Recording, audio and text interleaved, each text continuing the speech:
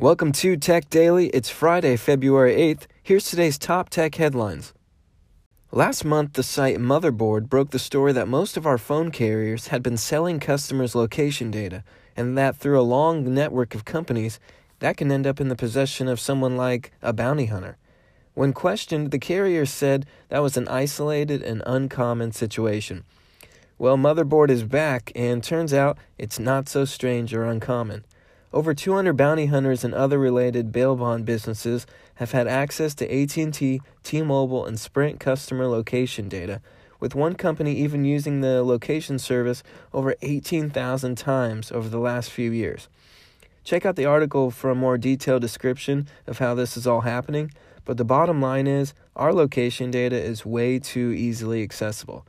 Thankfully, one of the main companies involved in all this is now shut down, and the FCC is currently investigating carriers' handling of location information. Netflix is getting smarter when it comes to helping you watch shows while offline. Yesterday, they announced a new feature for iOS that'll automatically delete a downloaded episode after you're done watching it, and then download the next one for you, as long as you're on Wi-Fi. So no more having to go through and manage your downloads or delete old episodes. Instead, the app will handle it for you. This is great for people who aren't always around a reliable internet connection. Hot on the heels of their recent podcast acquisitions, Spotify recently updated its terms of service. In it, there's a little gem about cracking down on users who try to block ads. Spotify says, quote, circumventing or blocking advertisements in the Spotify service or creating or distributing tools designed to block advertisements is strictly forbidden, end quote. Basically, if they catch you blocking ads somehow, they're going to terminate your account.